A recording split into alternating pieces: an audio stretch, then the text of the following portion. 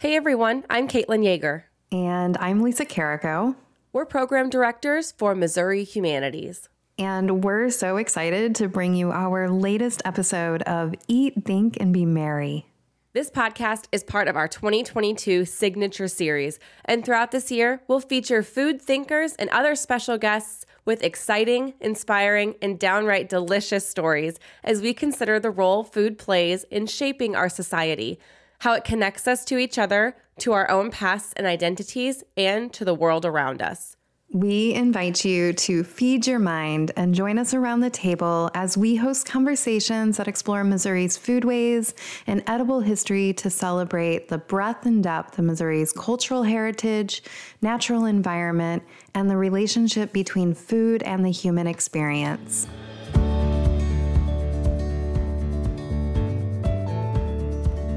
Ooh, it's hard to believe we are finally releasing the inaugural episode of our Eat, Think, and Be Merry podcast. How's it feel, Lisa?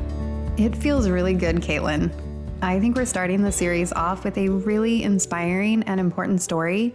For this episode, we wanted to combine Black History Month with our February theme of agriculture in Missouri. So just so our listeners are aware, each month, we're digging into food-related themes presented through a humanities lens.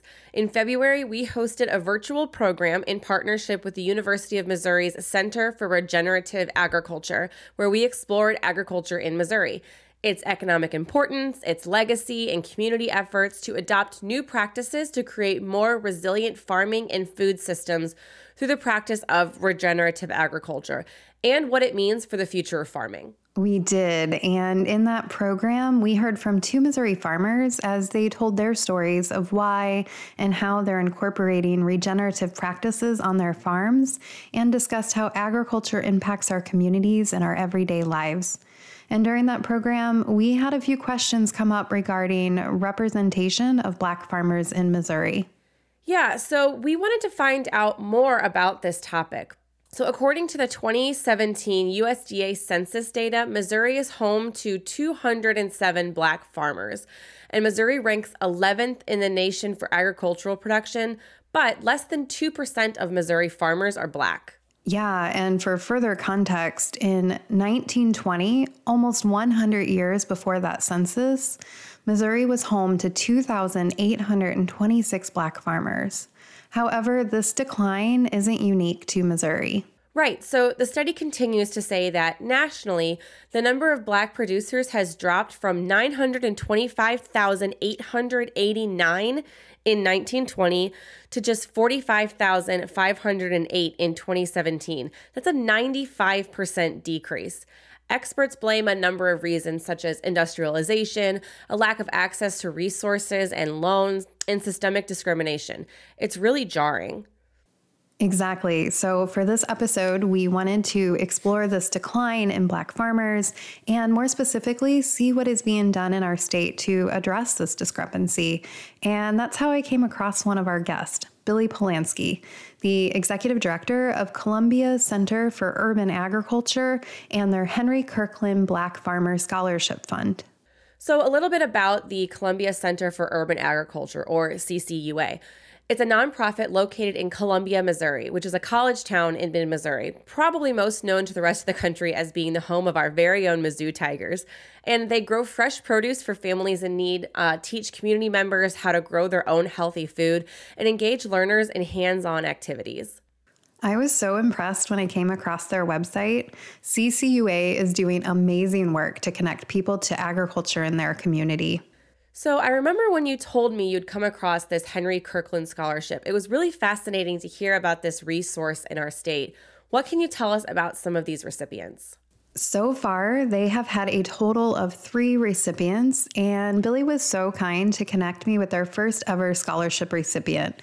His name is Linzie, and he operates a small farm in Boone County, Missouri, just south of Columbia. And he's our second guest for this episode of Eat, Think, and Be Merry. We will discuss the history of Henry Kirklin, the significance of the scholarship, Billy and Eddie's agricultural backgrounds, and how their work impacts their local community. This is so great. I'm really looking forward to hearing the conversation.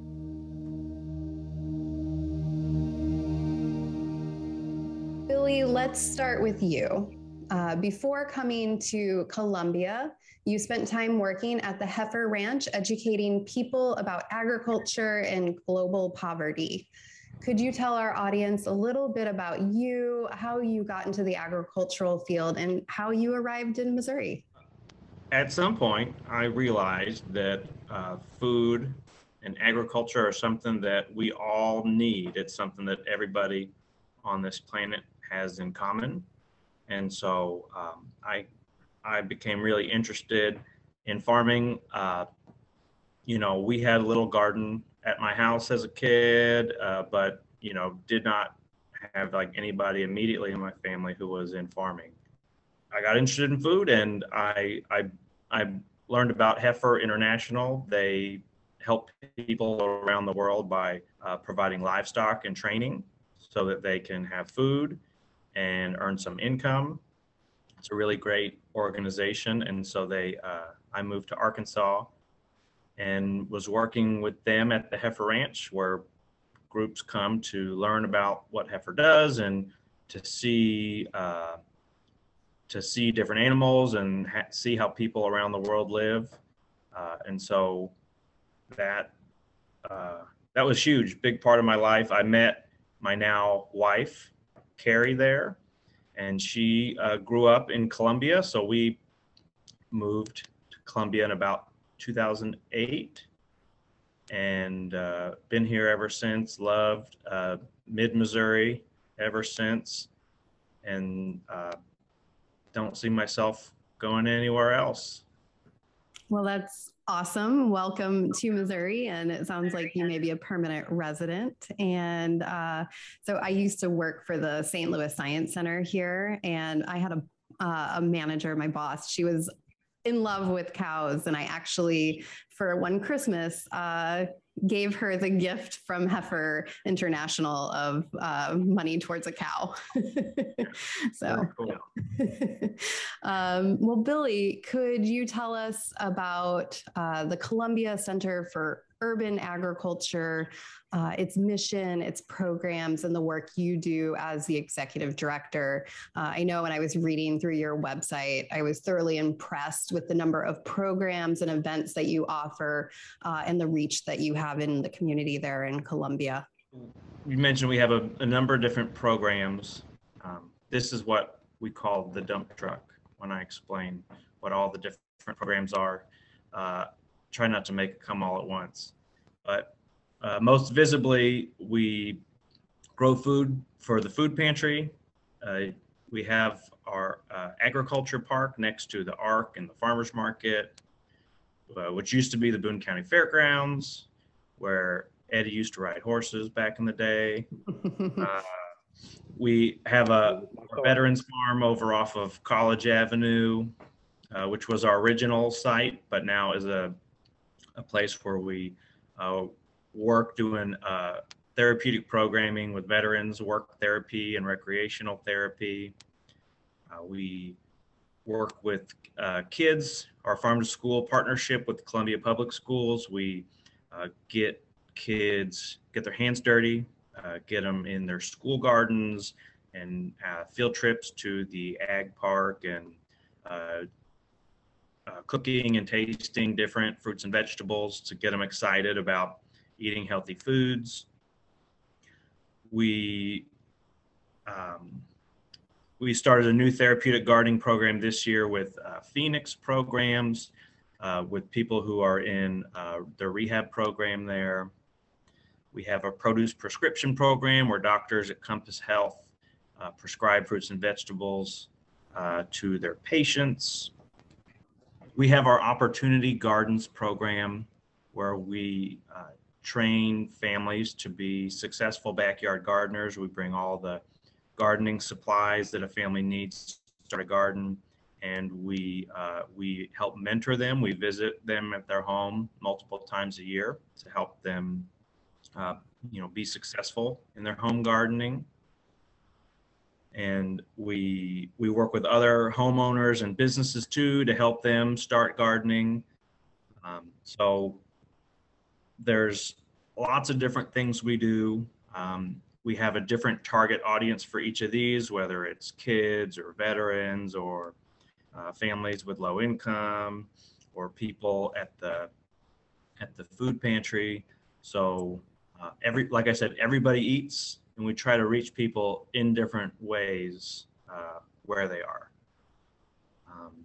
And the program that we started in 2019 that I think we're going to talk about today is the Henry Kirklin Black Farmer Scholarship, where we provide mini grants to Black farmers in mid-Missouri to help them further their farm business.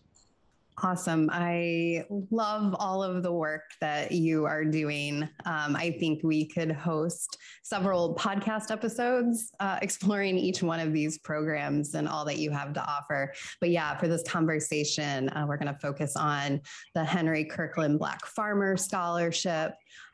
Before diving into the details of that, could you talk about the historical significance behind the name?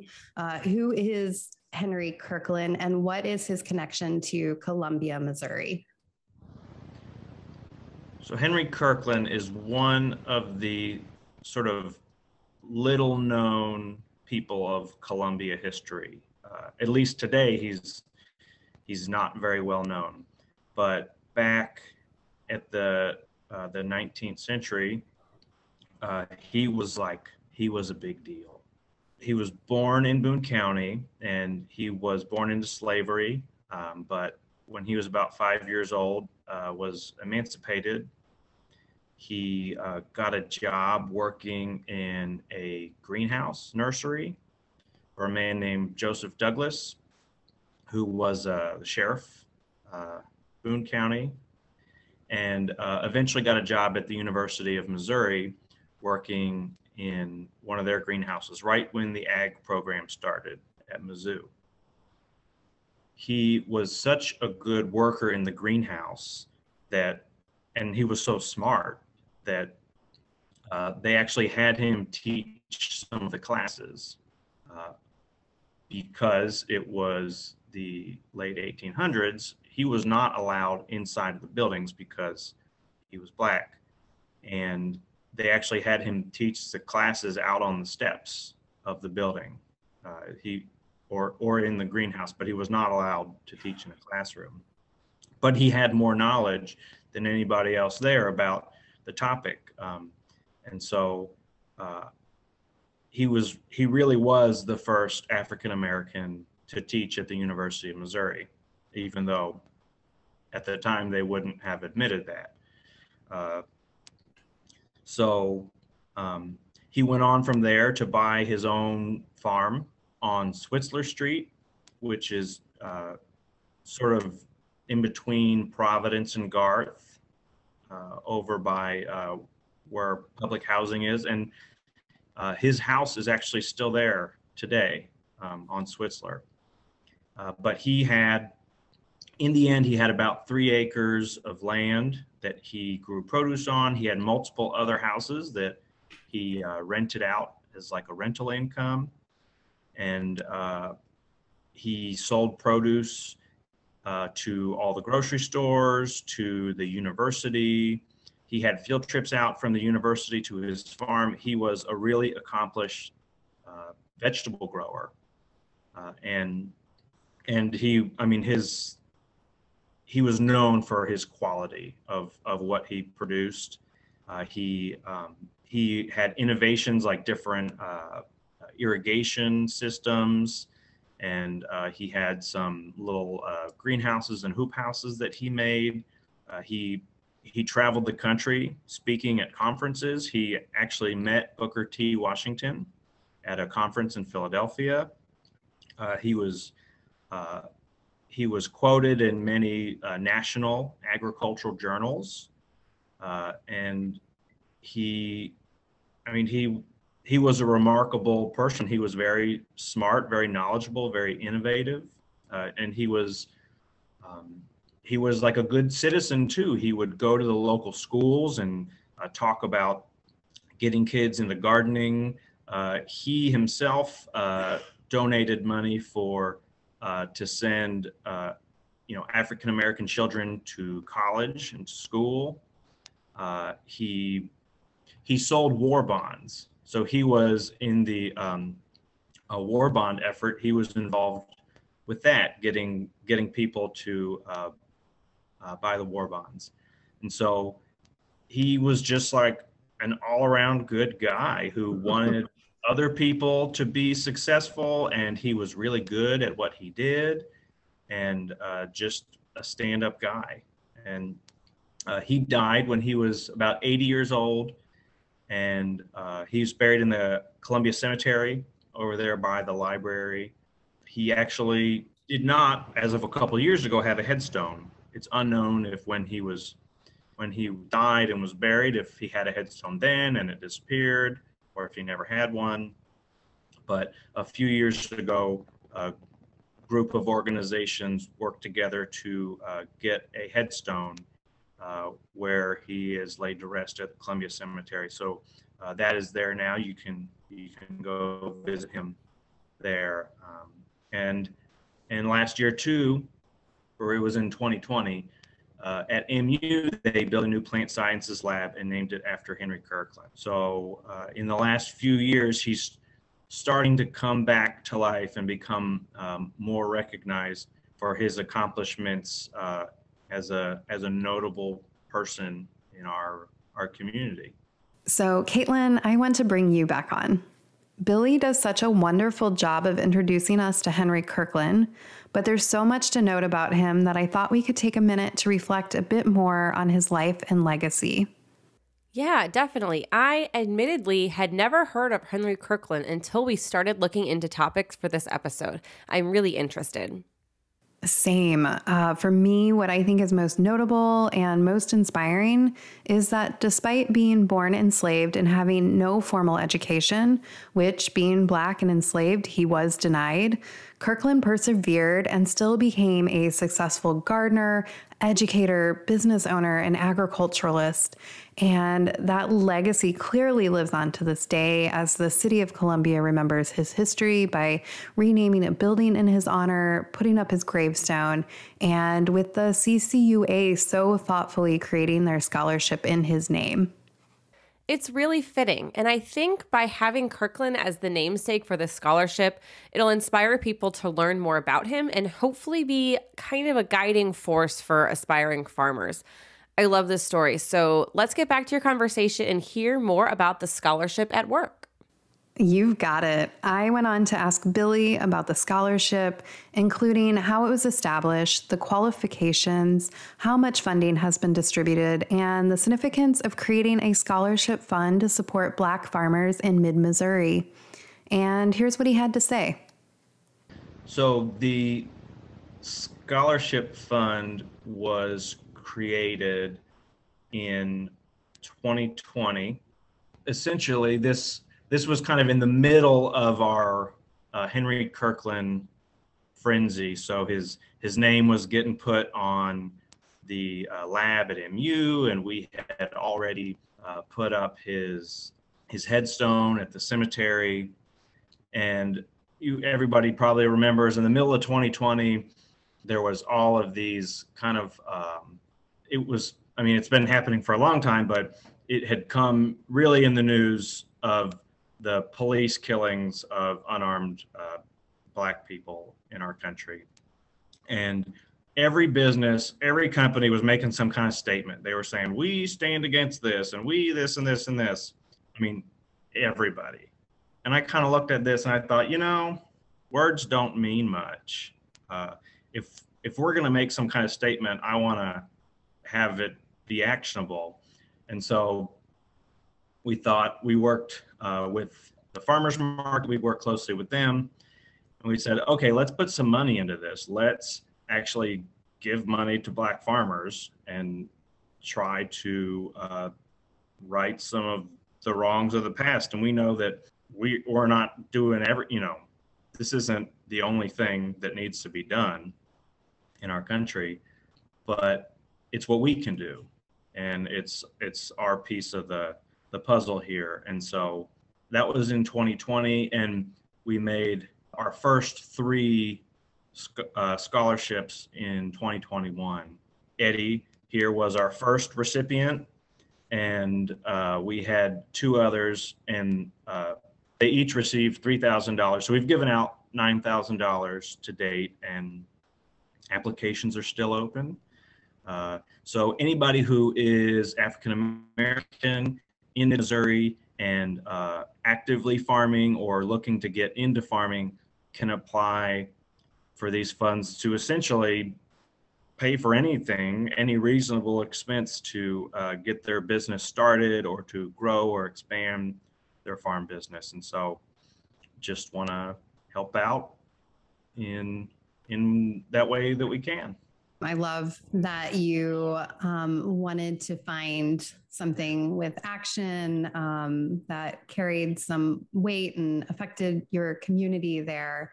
Why provide extra scholarship for Black farmers? So at the time when we were thinking, like, what can we do to help? We looked at the Census of Agriculture, and the last one was done in 2017. And at that time, Boone County showed 0 Black farmers. 0. Considering that, there were slaves here, there were plantations in Boone County, that there is a history of Black farmers, and that essentially, like, historically, Black farmers have been left out because the best way to get into farming is to have your parents be farmers and to inherit the land or to inherit some kind of wealth. Historically, Black farmers have not had that opportunity because the land was originally owned by white families, and the black farmers who worked there initially were slaves and had no ownership in that. They didn't get to inherit anything, even though they worked in agriculture. Slowly over the years, there has become less and less Black farmers. Back in the early 1900s, there were way more Black farmers than there are today, because a lot of the Black farmers were small farmers. And when the Great Depression came, a lot of small farmers went out of business, and that disproportionately hurt Black farmers. And so today we see significantly fewer Black farmers than we did 100 years ago. Thank you for providing the historical context behind that and helping paint that picture of the decreasing numbers in Black farmers. So, yeah, and one more thing too is that even since then, there has been, racism has affected the number of Black farmers over time. Just a few years back, the USDA was sued and found guilty of discrimination in their farm lending practices. So the racism didn't end with slavery, and it didn't end when the small farms got wiped out in the Depression. It's kind of persisted in smaller ways and kind of less visible ways over the years. And even today, to some extent, it exists. So there's more work to be done to help, get more representation in the food system and among the farmers in our area. Billy, with that said, are you hopeful for a shift, whether it's coming from individual communities or policy from a national level? Personally, I see a lot of things changing.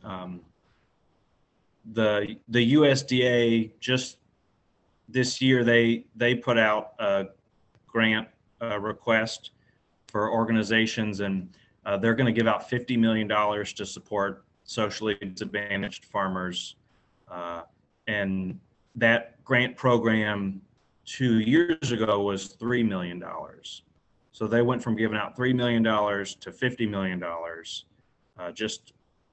They infused a lot of money in that in the last year. So I do see things like that coming from the USDA and other groups to try to help support people who historically have not had the same opportunity or the same privilege to participate. Yeah, absolutely. I've been trying to follow the national news regarding this funding. So thanks for helping clarify and kind of give some information on that as well. Eddie, let's bring you into this conversation here as the first recipient of the Henry Kirklin Black Farmer Scholarship. Could you tell our audience a little bit about you, how you got into the agricultural field, and a little bit about your farm? Yes, ma'am. My name is Eddie Linzie. I pretty much grew up on a farm here in Boone County. My granddad and my dad, they raised quarter horses and Angus cattle. They got into the Angus cattle around the 90s. In the mid 90s, it was a big Angus craze that went on in the country. And so that's what jumped my grandpa and my dad into the cattle business together, and pretty much been raised up on the farm here in Boone County all my life. So I was raised on a road called Law Providence that is south of Columbia, a little outside of Ashland here. The only thing on my road pretty much when I grew up was Baptist church, set across from my dad's farm. It was an old Black kind of farming community. For me, kind of one of the only ones that I really kind of know about, but I know there was others around. My granddaddy comes from that area, from the Three Creeks area where conservation is now. It used to be the old Three Creeks settlement where ex-slaves had kind of started up after emancipation. So that's pretty much me. Well, thank you. I did read that you kind of have this unique experience of growing up on a farm and in the city. So could you tell us about this experience of being both kind of a country boy and also spending time in the city? And if you would, you're more than welcome to kind of touch a little more on the history of the Black community on and around Log Providence, where you grew up. Yes, ma'am. Well, for me, with Log Providence, I'm not too sure about any of the history of the farms around there, but it was started in the late 1800s by ex-slaves that were no longer allowed to live in the Ashland area. They were actually slaves from the New Salem and Little Boone Them Church here. And what was your other question, ma'am? I'm sorry. No worries. What was your experience like both growing up on a farm and in the city? City boy and the country boy. Well, for me, there wasn't other Black farmers, so I was kind of almost like a unique kid. I went to school. My dad was a single parent. My mother was killed in a car accident when I was 8 years old out on the bridge, where the bridge is out here by Log Providence. And I would have to go to town to school at my grandparents' neighborhood, who lived on the east side of town in the Indian Hill subdivision. And so, like I said, wasn't a whole lot of Black farm kids and country boys, you know. All my cousins and friends that lived in my grandfather's neighborhood, they were city kids, you know. So I was the country boy that would come to town, you know. I would be fascinated with how the sports and the kids had different toys, bikes and game system, Nintendos and stuff like that were coming about. Well, my cousins and stuff, they would come out and kind of visit me on the weekends in the farm, and they would be fascinated about all the horses and cows and everything that slithers. Pretty much all the things that boys do. So I got to enjoy their world, and they got to come enjoy mine a little bit. I love this bridging of the city and the country and the two things that both have to offer, and both are intriguing and fun, right? Yes, ma'am. Well, Eddie, how did you hear about the Henry Kirklin scholarship and what drew you to applying and what did you do with the funding? What did that come to support? I heard about the program from a neighbor of mine, ex-neighbor of mine, Miss Verna LaBoy. She runs a lot of other programs. She has a program called Ladies Night Out, and she's real active in community. And so I was trying to figure out supplemental income because at the time 2020 hit, when the pandemic hit, the price of groceries, the feed and stuff for my horses and dog food, everything shot up in 2020. So I was trying to figure out how could I come up with some extra money. I was one of the fortunate ones who was able to keep on working, but we're trying to come up with a way of extra income or so. And so one of the first things come to my mind, all I know pretty much is farming for the most part, and so I had to come up with an idea that kind of incorporated that. So I come up with the produce stand. And first name that came to my mind, I knew I would have to reach out to somebody for some kind of help. If it was no more than ideas and maybe kind of point me in the right direction. Miss Verna was the first name that came up. And so I sent her a text and Miss Verna, do you know any programs here in Boone County or in Columbia that kind of help Black farmers or minorities? I know that in the country, nationwide, there's a lot of programs, and a lot of us Black farmers I know don't know about these programs. And I said, well, if it's that many big programs, there's got to be something here locally or at least state. And so I sent Miss Verna a text, and within 5 minutes, she was like, yep, I know one. And so 5 minutes later, she sent me Billy's number, and about 10 minutes later, I was texting him, and Billy got in touch with me and let me know what I needed to do to fill out the application, which was real easy. A simple application on the internet. And I'm an older guy. I'm a pen and paper guy. So computer stuff, ain't really my thing.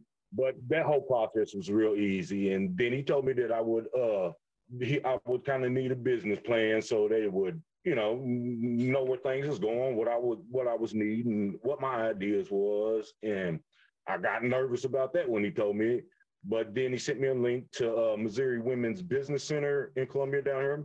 And they help not only women, but minorities and all kinds of folks anyway. They were able to help me, walk me through a business plan. And so from there, I had never really done a business plan of any kind.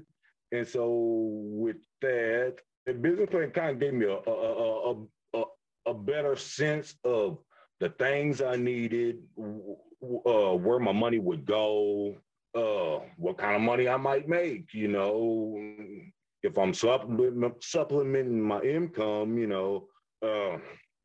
just put it out there in front of me.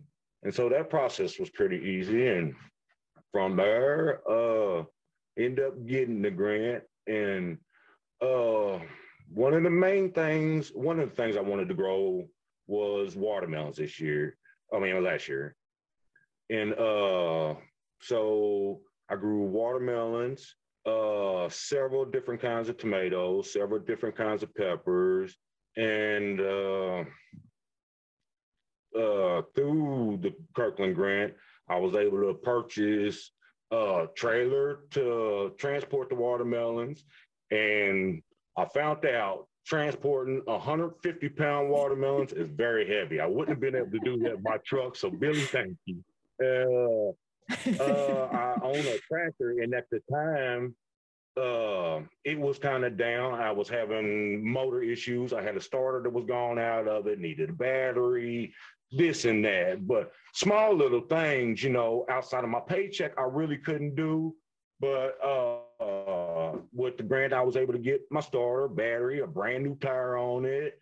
That helped me to kind of move some things around. And they helped me get pretty much all my plants and supplies to start up with, in which I was able to kind of go through a nursery here locally. So I was kind of able to help other local farmers, and I was able to get starter plants from Strawberry Hill Farms out here, and which happened to be a friend of my grandfather's that grew up in this area too. So that kind of worked out for me. So with Kirklin Grant, it got me jumped off with it. And then I started out my season growing, like I said, 3 different kinds of tomatoes. My tomatoes came first and peppers.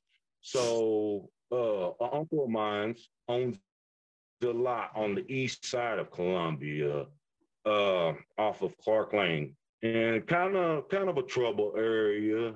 They've been having violence. Uncle has a lot over there, and told me, that I could come over and set up my vegetable stand and anything I needed to do over rent free. So that was a plus. And once my tomatoes came, got over next to the liquor store, got to selling them, and they really kind of took off. So throughout the season, I guess I became like a fixture of people's Sunday dinner out there. And like I said, I was kind of half raised out there too, in the Indian Hills community. So, that was my neighborhood, you know what I mean?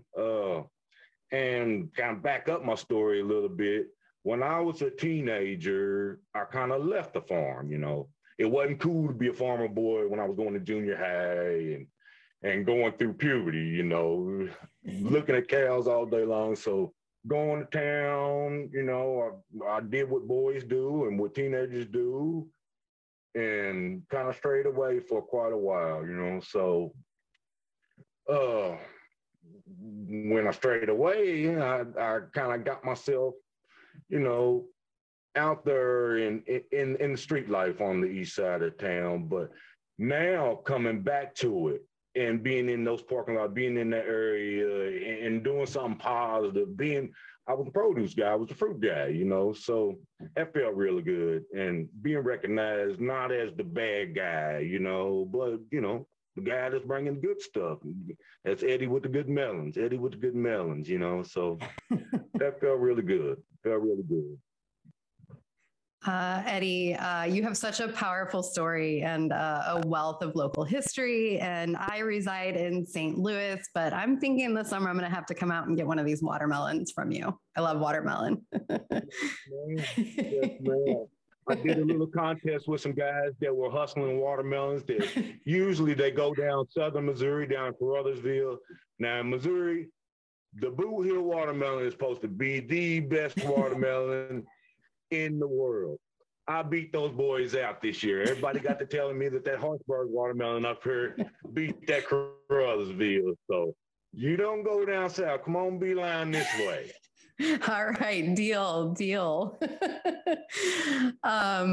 Well, Eddie, as a Black farmer, what words of encouragement do you have for other Black farmers who are just starting out or have been doing this for a while? What is your words of encouragement?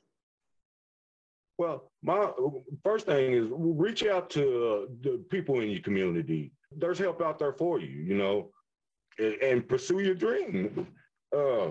Not only, do you supplement your income, though, your family. In African community, we have a big rate of heart disease. Diabetes runs real rampant with us. Our grannies and grandpas are having limbs amputated and stuff. We can get inside our own gardens together, not just for the money, just for your own family, for your own health. We can get in and kind of curb some of this diabetes and heart disease stuff. I lost my father to heart disease. My grandfather, had a stroke due from diabetes, and it's up to us, There's help out there, and we can make a difference in our own lives, in our own communities. There's help for us. Yeah, absolutely. I think it's such a powerful thing too, thinking about food and its connection to health. And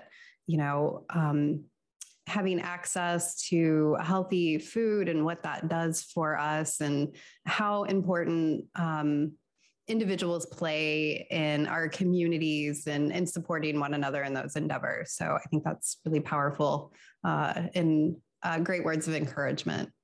Eddie, something I've really noticed through our conversation is you just have a lot of really passionate about the community and farming. So who are some of your inspirations? Oh, some of my inspirations, Tom Bass, a local horse trainer around that was born a slave and grew up around here. He's one of my inspirations. And now Dr. Kirklin. Didn't know that he existed. Lived here all my life and never heard him talked about, but to know, a professor, MU, came from right here in my own community. I got to say right now, he's got to be one of my inspirations, from a neighborhood and, an area here from my own, So right now, Dr. Kirklin holds it for me. All right, we'll go with Kirklin. I love it. Billy, this is like your influence here, getting this up off the ground, this scholarship and connecting people to the history of Kirklin and the Columbia community. So that's wonderful. Kirklin and Tom Bass were alive at the same time. They were about the same age. So they probably knew each other, being as they were at the time. Did I read somewhere that Tom Bass was a horse trainer with some actors or some well-known horse riders? Am I making that up? No, ma'am. He trained horses for Wild Bill Cody. Okay, that's what I thought. Yes, ma'am. Queen of England and a couple czars of Russia. So, Caitlin, I think this is another great moment to pause and take time to discuss another iconic person in the Columbia area that Eddie mentioned as one of his inspirations. What can you tell our listeners about Tom Bass? Yeah, so I did a little research as Tom Bass was also new to me. I pulled this information from the African American Heritage Trails website. So Tom Bass was formerly enslaved and went on to become a world-famous rider and trainer of fine show horses. Bass rode before presidents and royalty and represented Missouri at the Chicago World's Fair in 1893. He also invented the Bass bit, a horse bit that prevented the abuse of horses during training. This is just so interesting. Right. So I went on to read that Tom Bass was born enslaved in Boone County on January 5th, 1859, to his enslaved mother, Cornelia Gray, and slave owner William Hayden Bass. He grew up on the Peter Bass plantation and was raised by his grandparents. The prosperous Bass family successfully bred and trained horses in addition to raising cattle and crops until the end of the Civil War. So Bass would have been frequently exposed to horses on the Bass family plantation. Yeah, and over time, Bass became internationally known as a premier saddle horse trainer and a dazzling equestrian showman. He was the first African American to ride in the American Royal Horse Show, and he won numerous prizes on famous American saddle horses such as Miss Rex and Belle Beach. He was so famous, in fact, that he was invited to show Miss Rex at the Royal Horse Show in London, England. And in his lifetime, he came into contact with many famous individuals, including Buffalo Bill Cody, Will Rogers, and the following presidents: Theodore Roosevelt, Coolidge, McKinley, and Taft. So Caitlin, since your husband is from Mexico, Missouri, and that's where Bass spent much of his life, I have a fun little fact for you. Did you know he is remembered for making Mexico, Missouri, the saddle horse capital of the world? Yes, I actually did know that there's a lot of history and notoriety in Mexico, Missouri surrounding saddlebred horses. So that's such an interesting connection. So to bring this back around, like Kirklin, Bass gained respect for his skills at a time when African Americans were facing discrimination in most areas of life. So let's hear more. This is such a multifaceted discussion. I'm really enjoying it. Thanks, Caitlin. So in this next part, I wanted to dig into our 2022 Signature Series theme, where we consider the role food plays in our everyday lives. I went on to ask Eddie how he feels his work as a farmer connects people to foodways here in Missouri, and he went on to say, Well, as a farmer, I'm helping to curb some of the diabetes and some of the heart issues, and promoting healthy neighborhoods, healthy living. Billy, we're going to turn this question to you related to our series. How do you feel your work in the community is helping shape our society and connecting us to one another? Like I said before, everybody eats. And so food is something that can bring us all together, whether it's rural and urban or Republican and Democrat. It don't matter, because we all eat and we all need food. We can all sit around the table and break bread together. And that's how that food is grown, and our connection to the land is something that in the last generation or two, a lot of people have become disconnected with. I think there's a big interest in people to be more connected to their food. And so what we do at CCUA is help people, in our area, start a garden, or help a kid have that experience where they get to pull a carrot out of the ground and have that aha moment of like, oh, yeah. And, little moments like that can just change people's perspective on things. And so we want to support people who are, who want to go further down that journey, whether it's a backyard garden or whether it's their farm business. We want to help push those things forward. Yeah, absolutely. I think too, with COVID, we started seeing a lot more people starting backyard gardens and really being interested in growing their own food. And I think anytime we can connect kids to, well, a carrot doesn't just appear in the grocery store, and letting them have that aha moment, I think it's very powerful. As a former educator, I used to teach kids about food too. And yeah, I loved asking kids where their food came from. And a lot of times they didn't know. So when they were able to trace it back to the dirt, they were really excited about that. Eddie, is there anything you want to add to this? Oh, well, some of my customers would come and ask me what would be the difference between my watermelon and a watermelon they could get up at Hy-Vee or Walmart. And one of the things I took pride in telling them is, ma'am or sir, that watermelon you got from Hy-Vee or Walmart might come from Mexico, Peru, or who knows where. I got a picture of when I started yours, when I plucked it, when I watered it. So I can tell you exactly right here in Boone County where your watermelon was grown at. So I take a lot of pride in that. I love it. Provided by Eddie with love. Yes, ma'am. So, Billy, this next question is for you. If someone is interested in applying for the scholarship, where can they go to learn more, and how can they go about applying and when? If somebody wants to apply, they can go online. The website is buildthistown.org/Kirklin, KIRKLIN.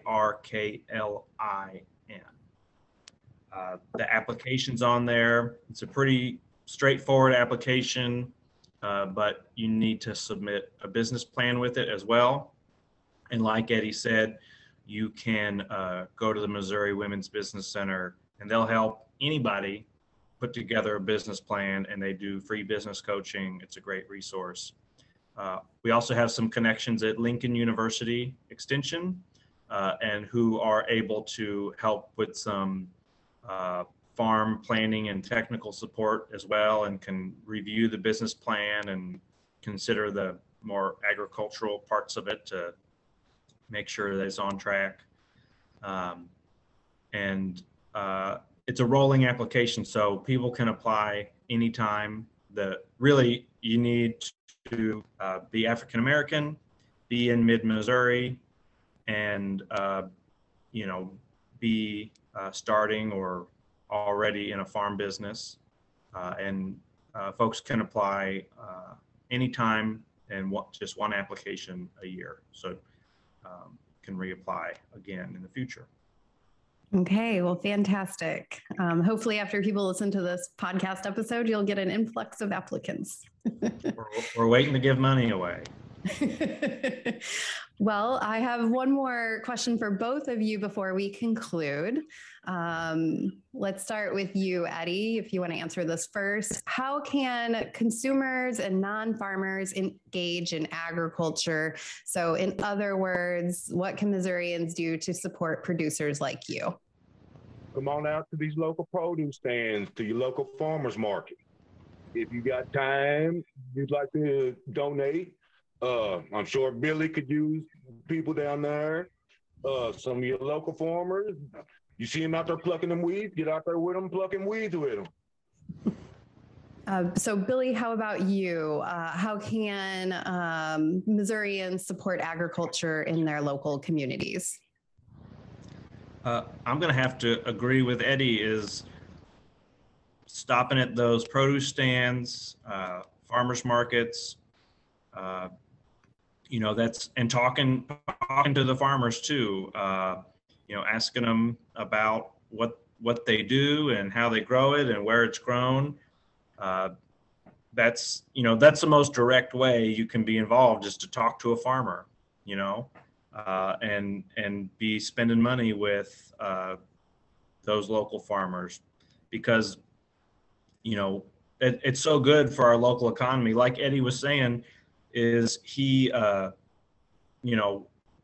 spent his money, he paid a local guy to work on his tractor, and he bought his starts from a local nursery.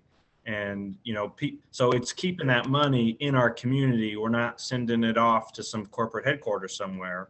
We're able to support our neighbors and businesses in our community, and it lifts us all up.